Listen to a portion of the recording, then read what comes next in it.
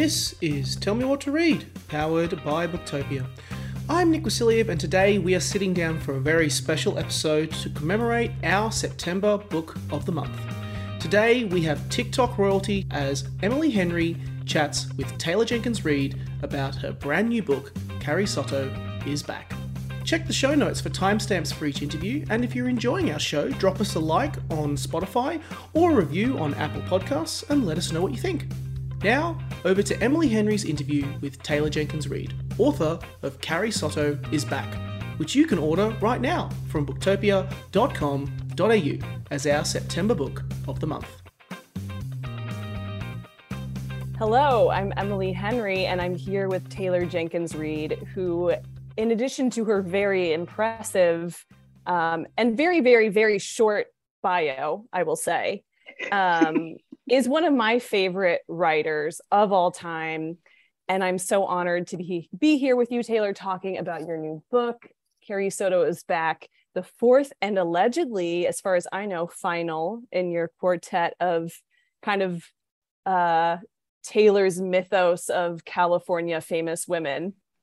And yes. I had the joy of getting to read this book, as I was telling you, within the last 18 hours, and don't know if I blinked. Definitely had to eat multiple puddings as meals because I just couldn't put it down. And for a book that's ultimately about tennis, I have to tell you that is a true testament to your talent and your ability. And I'm so excited to be here with you talking about this book. Well, thank you. And thank you for being here because, all the nice things that you said about me, I can say right back to you. I just think the world of you. And I think you are such an exciting and interesting writer. And so it means a lot to me to have you like my work. That really means a lot. I mean, that's wild. Nothing will give me imposter syndrome faster than reading your books. And I was rereading Daisy before Carrie Soto, and reread part of Malibu Rising before Carrie Soto. And it's just phenomenal to see your growth in all of those books where it's it really feels like every book you set out to top yourself. And I'm not sure if that's the case, but it feels like it. So I guess we can start. I guess we should do the short little elevator pitch for the 3 people in the world who don't know who Carrie Soto is and why she is back. And then we can get into it. Yeah. As my daughter asked me, who is Carrie Soto and what is she coming back to? Really? Was that the other title that you considered? Yeah. Well, you know what? It's so funny because it was originally called something else and I was really trying to figure out what it should be called. And so my daughter was asking me questions because she really wanted to help me. Yeah. And eventually she came up with, what about Meet Carrie Soto? She's coming back to playing tennis. I was like, honestly, Lila, that's pretty good. I honestly feel like that's what every editor and marketing team in publishing is looking for. They're like, just tell us what the freaking book is about. And you're like, what if it was called A Tiny Speck of Dust Dancing in the Starlight? And you're like, no, we can't sell that. No metaphors, please. I need straight facts. Yeah, I know. She's a true talent. Yeah, Carrie Soto is Back is a story about a former #1 women's tennis player who comes out of retirement at the age of 37 to try to defend her Grand Slam titles record.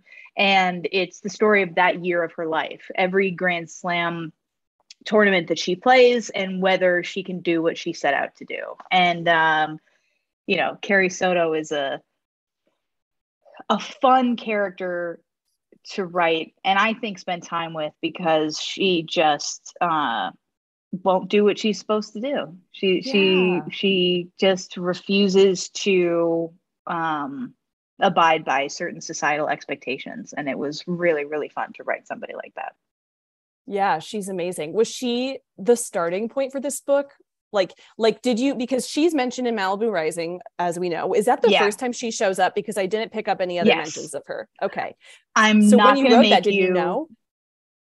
I didn't. You didn't? I knew I didn't. Basically what happened was I was writing Malibu Rising, and I don't know if you have this feeling, but I feel like I can't possibly think of whatever the next book is. Absolutely not. Until this book I'm completely emotionally divorced from. Yeah. And so everyone's always like, well, what would come next? What will come next? And I'm like, I don't know. I have no idea. And I'm not going to know until I've broken up with this book, and then I can let other thoughts in. And so I had finished Malibu Rising, and I was basically fixing a couple of like details in the book, but like the plot was done, the characters were all done, all was done. It was just like basically copy editing.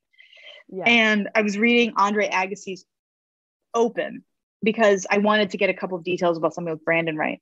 And I read that book and I thought, oh, I would love to write a book like this. I would love to write like a fake sports memoir about like, you've got a champion and can they do it? Or, and I was like, but I'm not going to write about Brandon Randall. I don't care about that guy. And then I was like, oh, but Carrie Soto. And what immediately came to me was how interesting to check in on Carrie Soto when she's not the number one champion anymore, when that part is behind her, and when she is older and trying to figure out what her future looks like. I thought, if I can check in on her 10 years after we've seen her, when she's living in a totally different world, and this question of, is she still the best, is an urgent, terrifying question for her. I just thought, oh, to spend a year watching her try to prove that she isn't what she is. Yeah. Oh, I just thought that was so much fun. It's so interesting to me because when I tell people about your books, because I feel like as writers, obviously we're always trying to like figure out what we can steal from people, or at least I am. I'm like, what are they doing that I don't know how to do? And with your books, there's obviously like incredible tension, which is really hard to do in contemporary without like huge kind of like over the top stakes, but all the stakes in your books are like very real life stakes. And then on top of that, you love writing characters who are quote unquote unlikable. So it's like, why is this working? Why is there so much tension that like this woman who's really quote unquote, whatever, just assume the quotes from now on, difficult and not that like nice or sweet or whatever. And she just wants to win a freaking tennis, like she wants to win at tennis, but it's like, it feels so life and death, because in real life, obviously it does feel life and death, but that doesn't mean most writers can do that. It's like unbelievable to me how you suspend tension. But I think the other thing that I think of when I think of a Taylor Jenkins Reid book, or there's a lot, but these two big things that I'm like, ooh, if I could bottle her and like drink it like a potion before I wrote, it'd be like, I want your tension.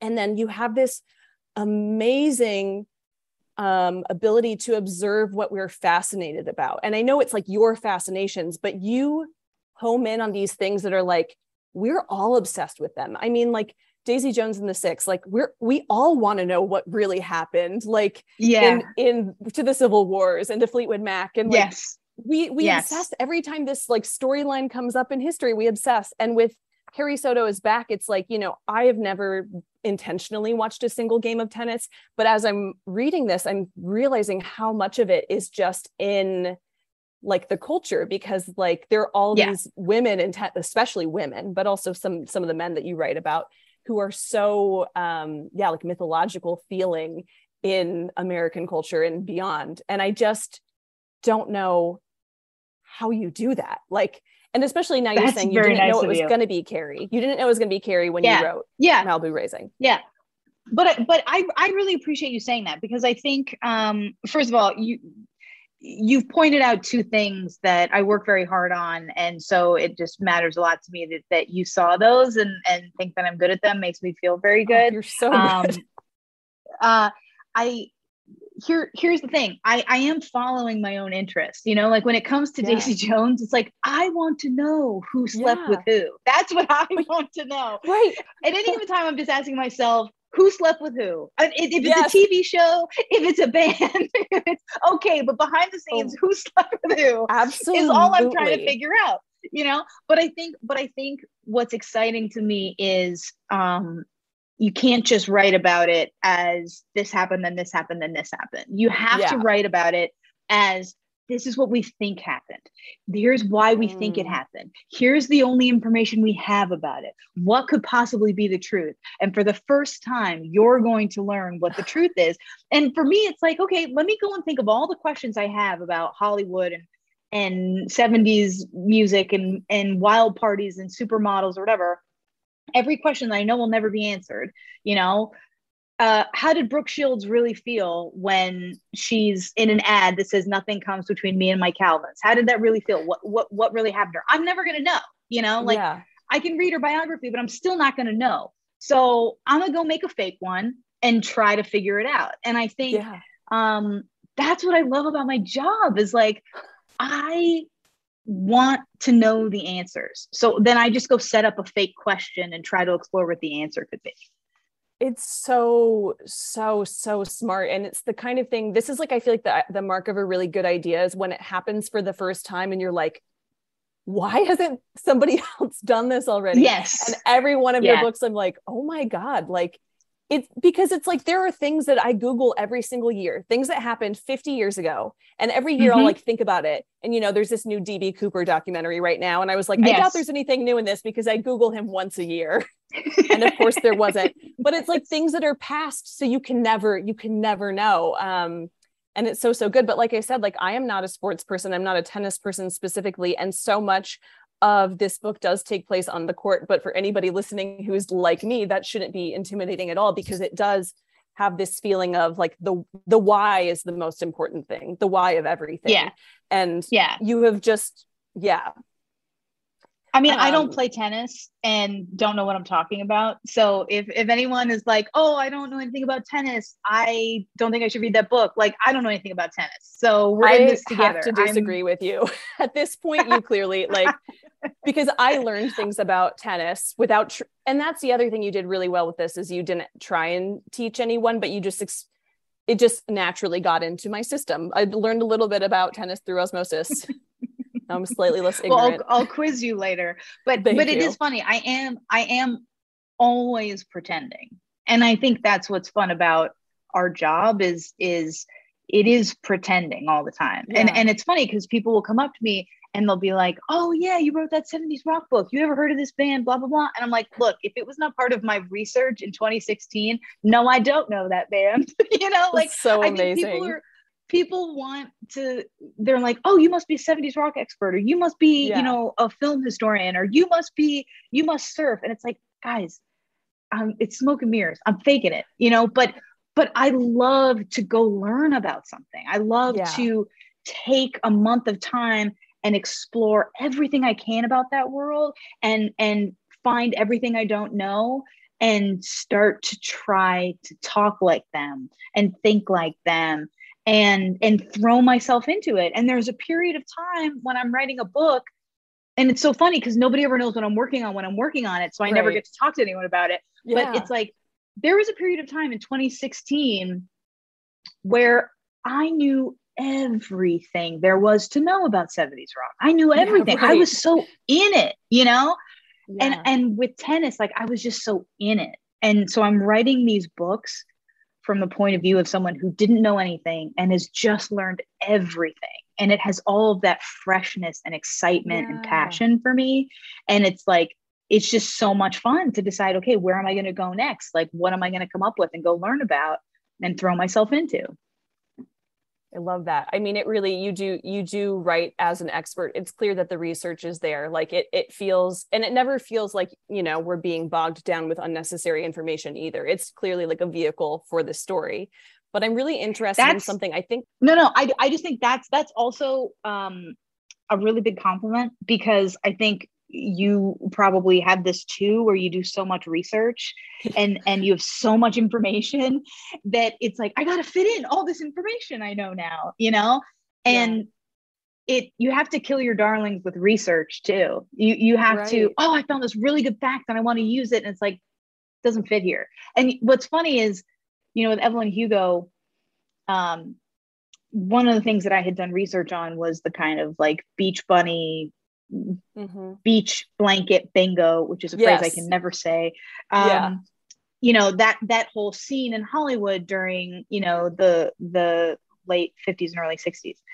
And I had done so much research on it. And I was like, it's got to fit into Evelyn Hugo. She's got to do one of these movies. And there was just no room. There was just no room. Wow. By the time she's like down and out, she's got to go over to French New Wave, and it just couldn't happen.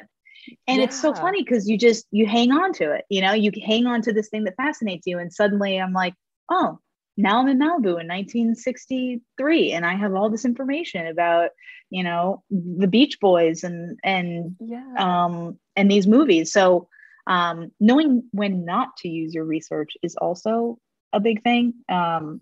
So I appreciate that it feels seamless. Good. It is that kind of thing where it's like you need so much more than you use, but to feel like you're not shooting yourself in the foot, you have to feel like you understand so much more than you're actually writing.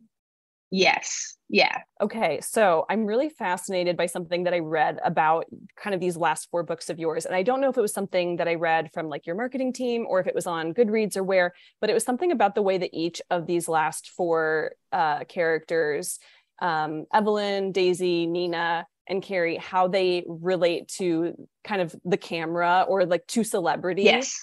Yes. And so can you kind of take me through that for a second?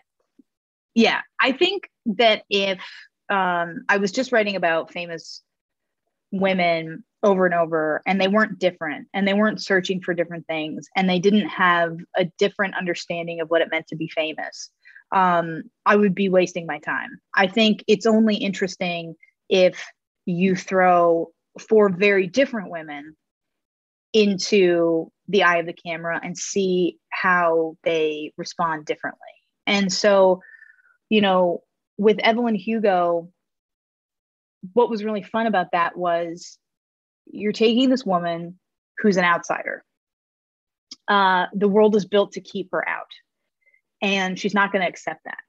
So in order to get what she wants, she's going to have to use subterfuge. She's going to have to be smarter than the men she's talking to. She's going to have to trick them into giving her what she wants.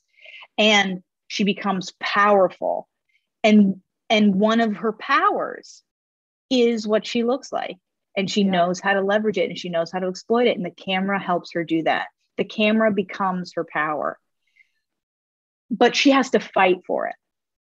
And so with Daisy Jones, I thought, how interesting if Evelyn Hugo, she's born with a different name. She's born with different hair. Yeah. She's, she has to change so much about herself. She has to sacrifice so much to get in the front door.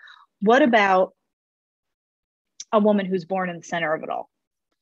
She's, she lives in the Hollywood Hills, right, over the Sunset Strip.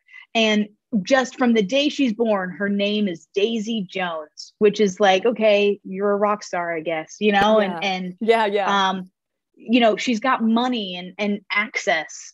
She has it all. And she's not using the camera for power.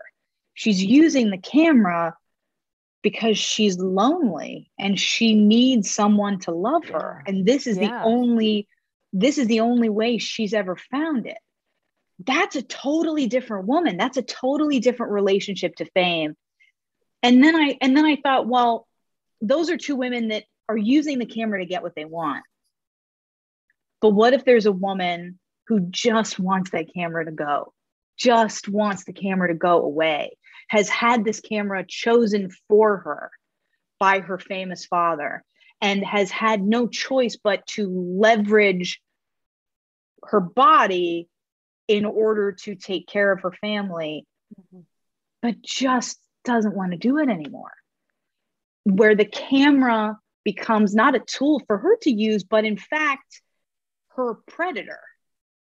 And that felt like a totally different world to explore. And then I thought, I'm not done, because there's one other type of woman that I want to talk about.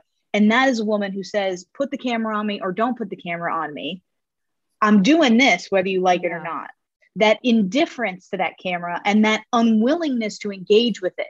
Nina feels trapped by that camera because she is going to make sure she performs for it when it shows up. Carrie is like, you can put that camera right in my face and I'm still going to do exactly what I'm going to do. I'm not here to please you. And, in some ways, I think Daisy and Nina are the most understandable reactions to that. Right.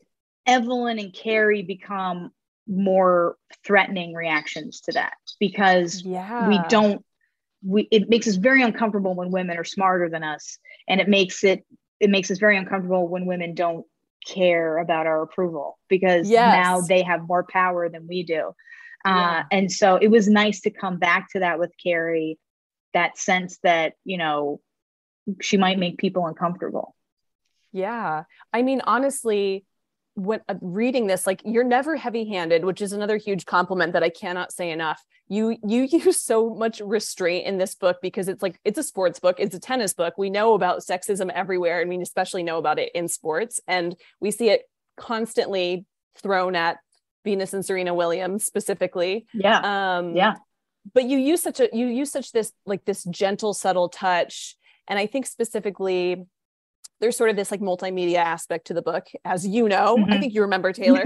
Yes. Where there are some transcripts kind of interspersed, and there's, you know, the sports commentators. And as I was reading it, you know, it's like, I noticed the small things you're doing to not only show like the reality of the world that Carrie is just sort of like busting through, and she's like, you know, she's the battle axe, she's just kind of pushing her way through to do what she wants to do, and you just kind of see these realities that are like around her.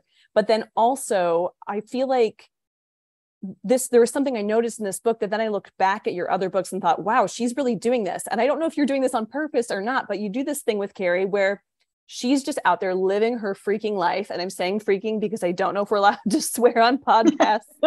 I'm an adult.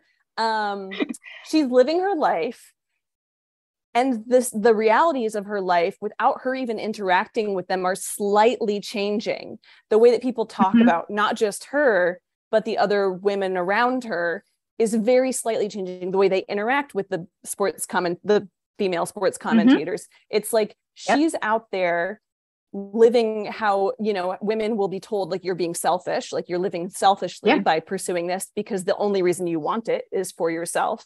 Evelyn does the same thing. Daisy does the same thing. Nina is a little bit more like the every woman, I think.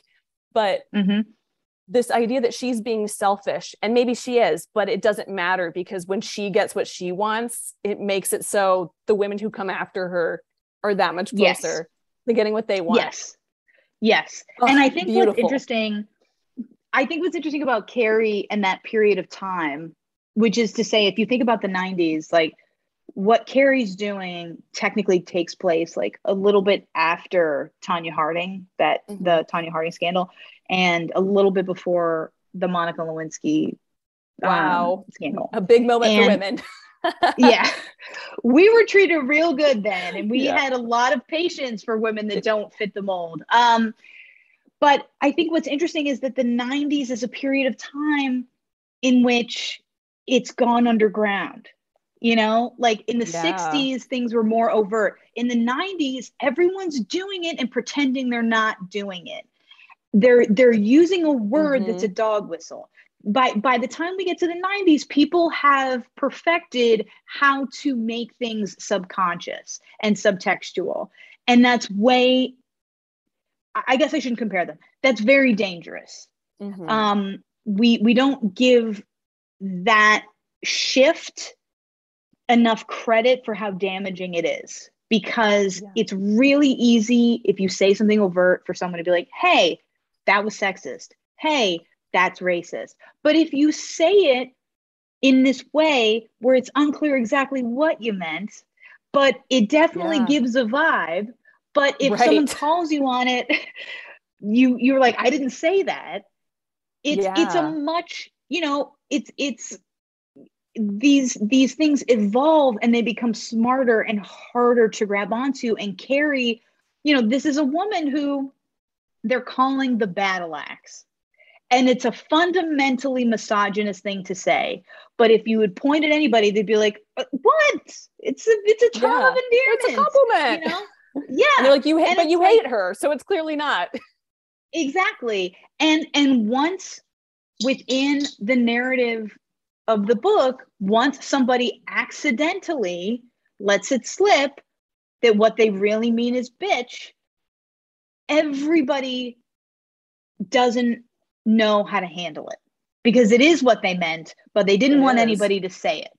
And I think that's what's so interesting about, you know, watching these four women in the 60s, 70s, 80s, 90s. It's that particular way that decade had of twisting the knife in the way that it treated women. It changes over time, but the underlying piece is always there, which is that you're not doing what I want you to do, and your job as a woman is to please.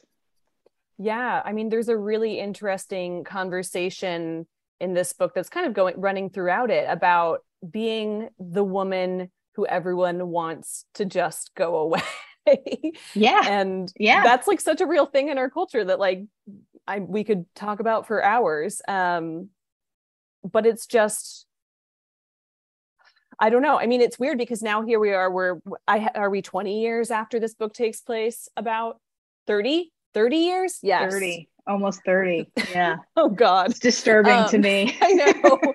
So we're 30 years after this book takes place, and that hasn't changed. That whole, like, we want you until we don't want you, and then you'd better shut up and disappear.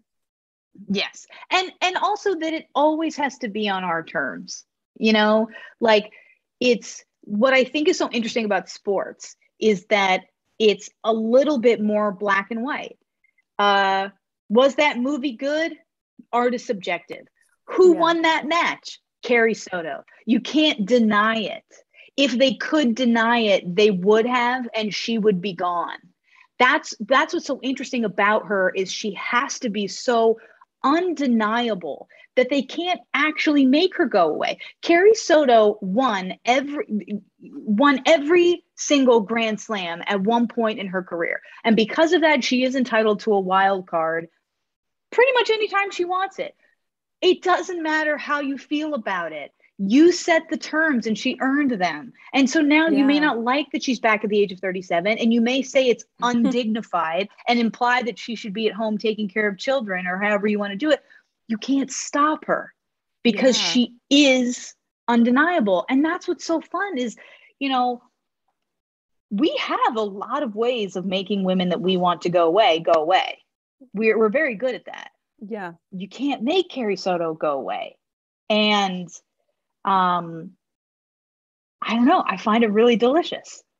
Yeah, I love her. I mean, I love all of your books, obviously, as I was saying, but I think, you know, Evelyn left such a huge imprint on so many people's hearts because in a lot of, it felt like the first of this kind of character where it's like, she's bad, she's a villain because she's playing the game. She's playing the game, and she's and that's a thing that it's like, it's almost like Evelyn and Carrie they're like who you wish you could be. They're like the woman who's like, you know what, I understand the rules of the patriarchy, and instead of just kind of like trying to make it through, like I feel like what we're talking about, the relationship to the camera these women have, you could just as easily say the relationship to the patriarchy.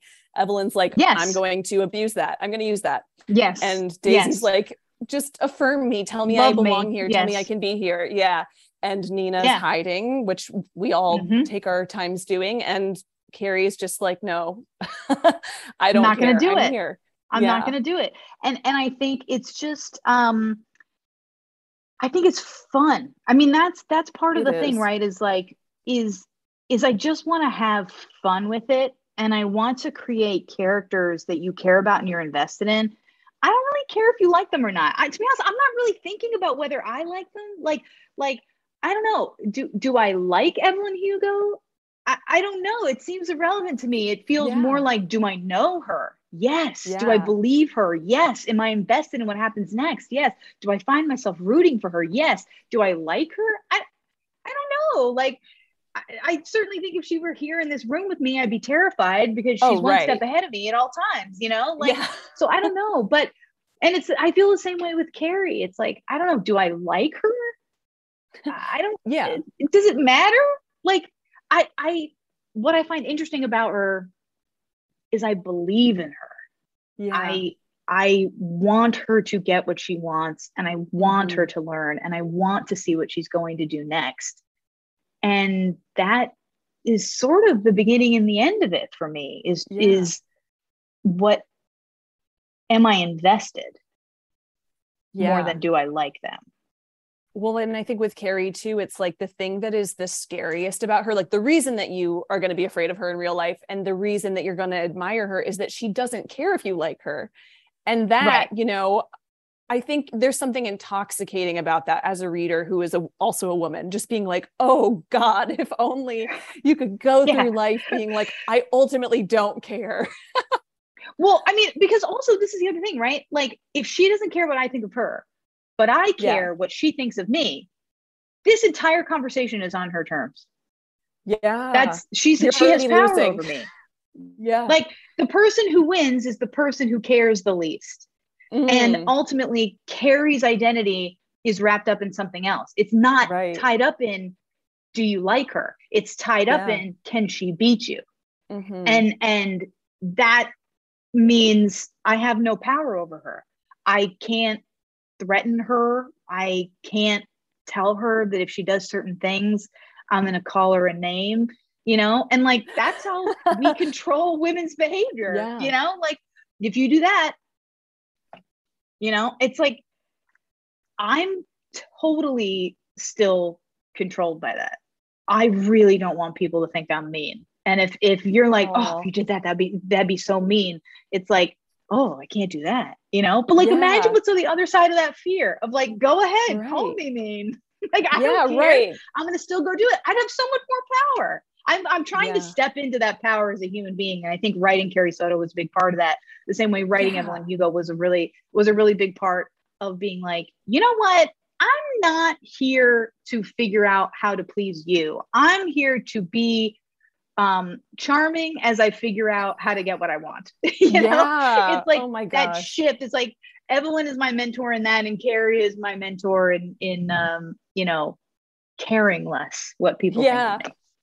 Well, that is a perfect segue into what I feel like could be kind of our wrap-up question. I like truly, if you hadn't just done a million other press things, would probably just totally ignore that we've hit our time limit and try and keep talking to you. Obviously, by the book from Booktopia, you're here already. You're listening to this. Get Carrie Soto's back. You won't regret it. You will very likely cry at least twice if you're anything like me. And then Taylor. Okay, so let me think. What was I about to ask you? I had a question. Okay, yes. So this was a question I had for you and you kind of answered it, but maybe you could just give like kind of a wrap up with this.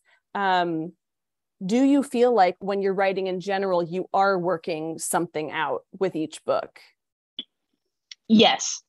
I think what's fun is that I don't tend to work out things in my immediate life. I'm much more working out philosophical questions. Right. And it's interesting how I take on that philosophical question and then I start to find that I already knew the answer and I just typed it out. and you know, it's like, I have to write in order to find out what I think. I think I'm butchering a quote from I think Flannery O'Connor or somebody, but it's when I'm finished with a book, I'm like, oh, you know what? I've been struggling with the idea of how to let go of people pleasing. And I've now just written 2 books, one in which someone is a grade A people pleaser, and the other where this woman wouldn't even know where to start how to please people. And I think it's because I'm on a journey of learning how to stop doing that, you know? So it's never like, it's never in the facts of the story. It's always in the theme of the story. And I am telling you, every single one of these books, especially these last 4, have changed me. I am a different person having written them. And I like that feeling. I like the feeling that my work is not just something I do, that I can look back on these 4 books and say, this is what I learned. And this is how I grew as a person.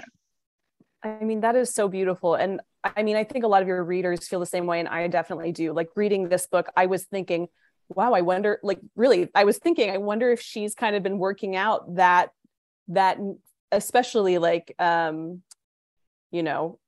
trained feminine urge to please, working that out. Yes. And I felt like inspired. I felt inspired, and I felt really challenged by Carrie Soto. I felt really like pushed to give more of myself to the world instead of just like kind of always augmenting for everyone. So I'm really oh my excited. God, that makes me so happy. I am, it's like my life's work to stop just being agreeable and just be closer to who I feel like I actually am inside, you know? And so if people can take anything away from this book, it's like, maybe don't be as mean about it as Carrie. You don't have to be so sharp tongued. She still needs therapy. Don't get me wrong. Yourself. Oh yeah. That is the perfect way to put it. Even by the time you get to the end of the book, Carrie Soto needs therapy. And it's very clear she's not going to Which was the other title. The original title that your daughter suggested was Carrie Soto Needs Therapy. Carrie Soto Needs Therapy. We know what your next book is now. I mean, it's so accurate though. It really is. She does need therapy, and I hope she gets it, but she's too stubborn to go. Yeah, we'll see. Yeah. She's made some big changes in the last year. I mean, it's been 30 years now, so who knows? She's probably doing maybe great. In those 30 years she did go to therapy. Yeah, I mean, a lot has changed. Yeah. Well, thank you so much for letting me talk to you about this book, and thank you to Booktopia for having us. And yes, thank you, Booktopia. Be sure to get your copy of Carrie Soto is Back from Booktopia.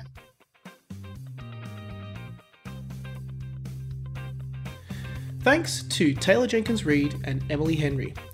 You can find links to all books mentioned in this episode in the description below, and if you enjoyed our show, drop us a review on Apple Podcasts or a like on Spotify and let us know what you think. Join us on Friday as our in-house team of book experts sit down to give you a special preview of the upcoming books that you should check out in September 2022.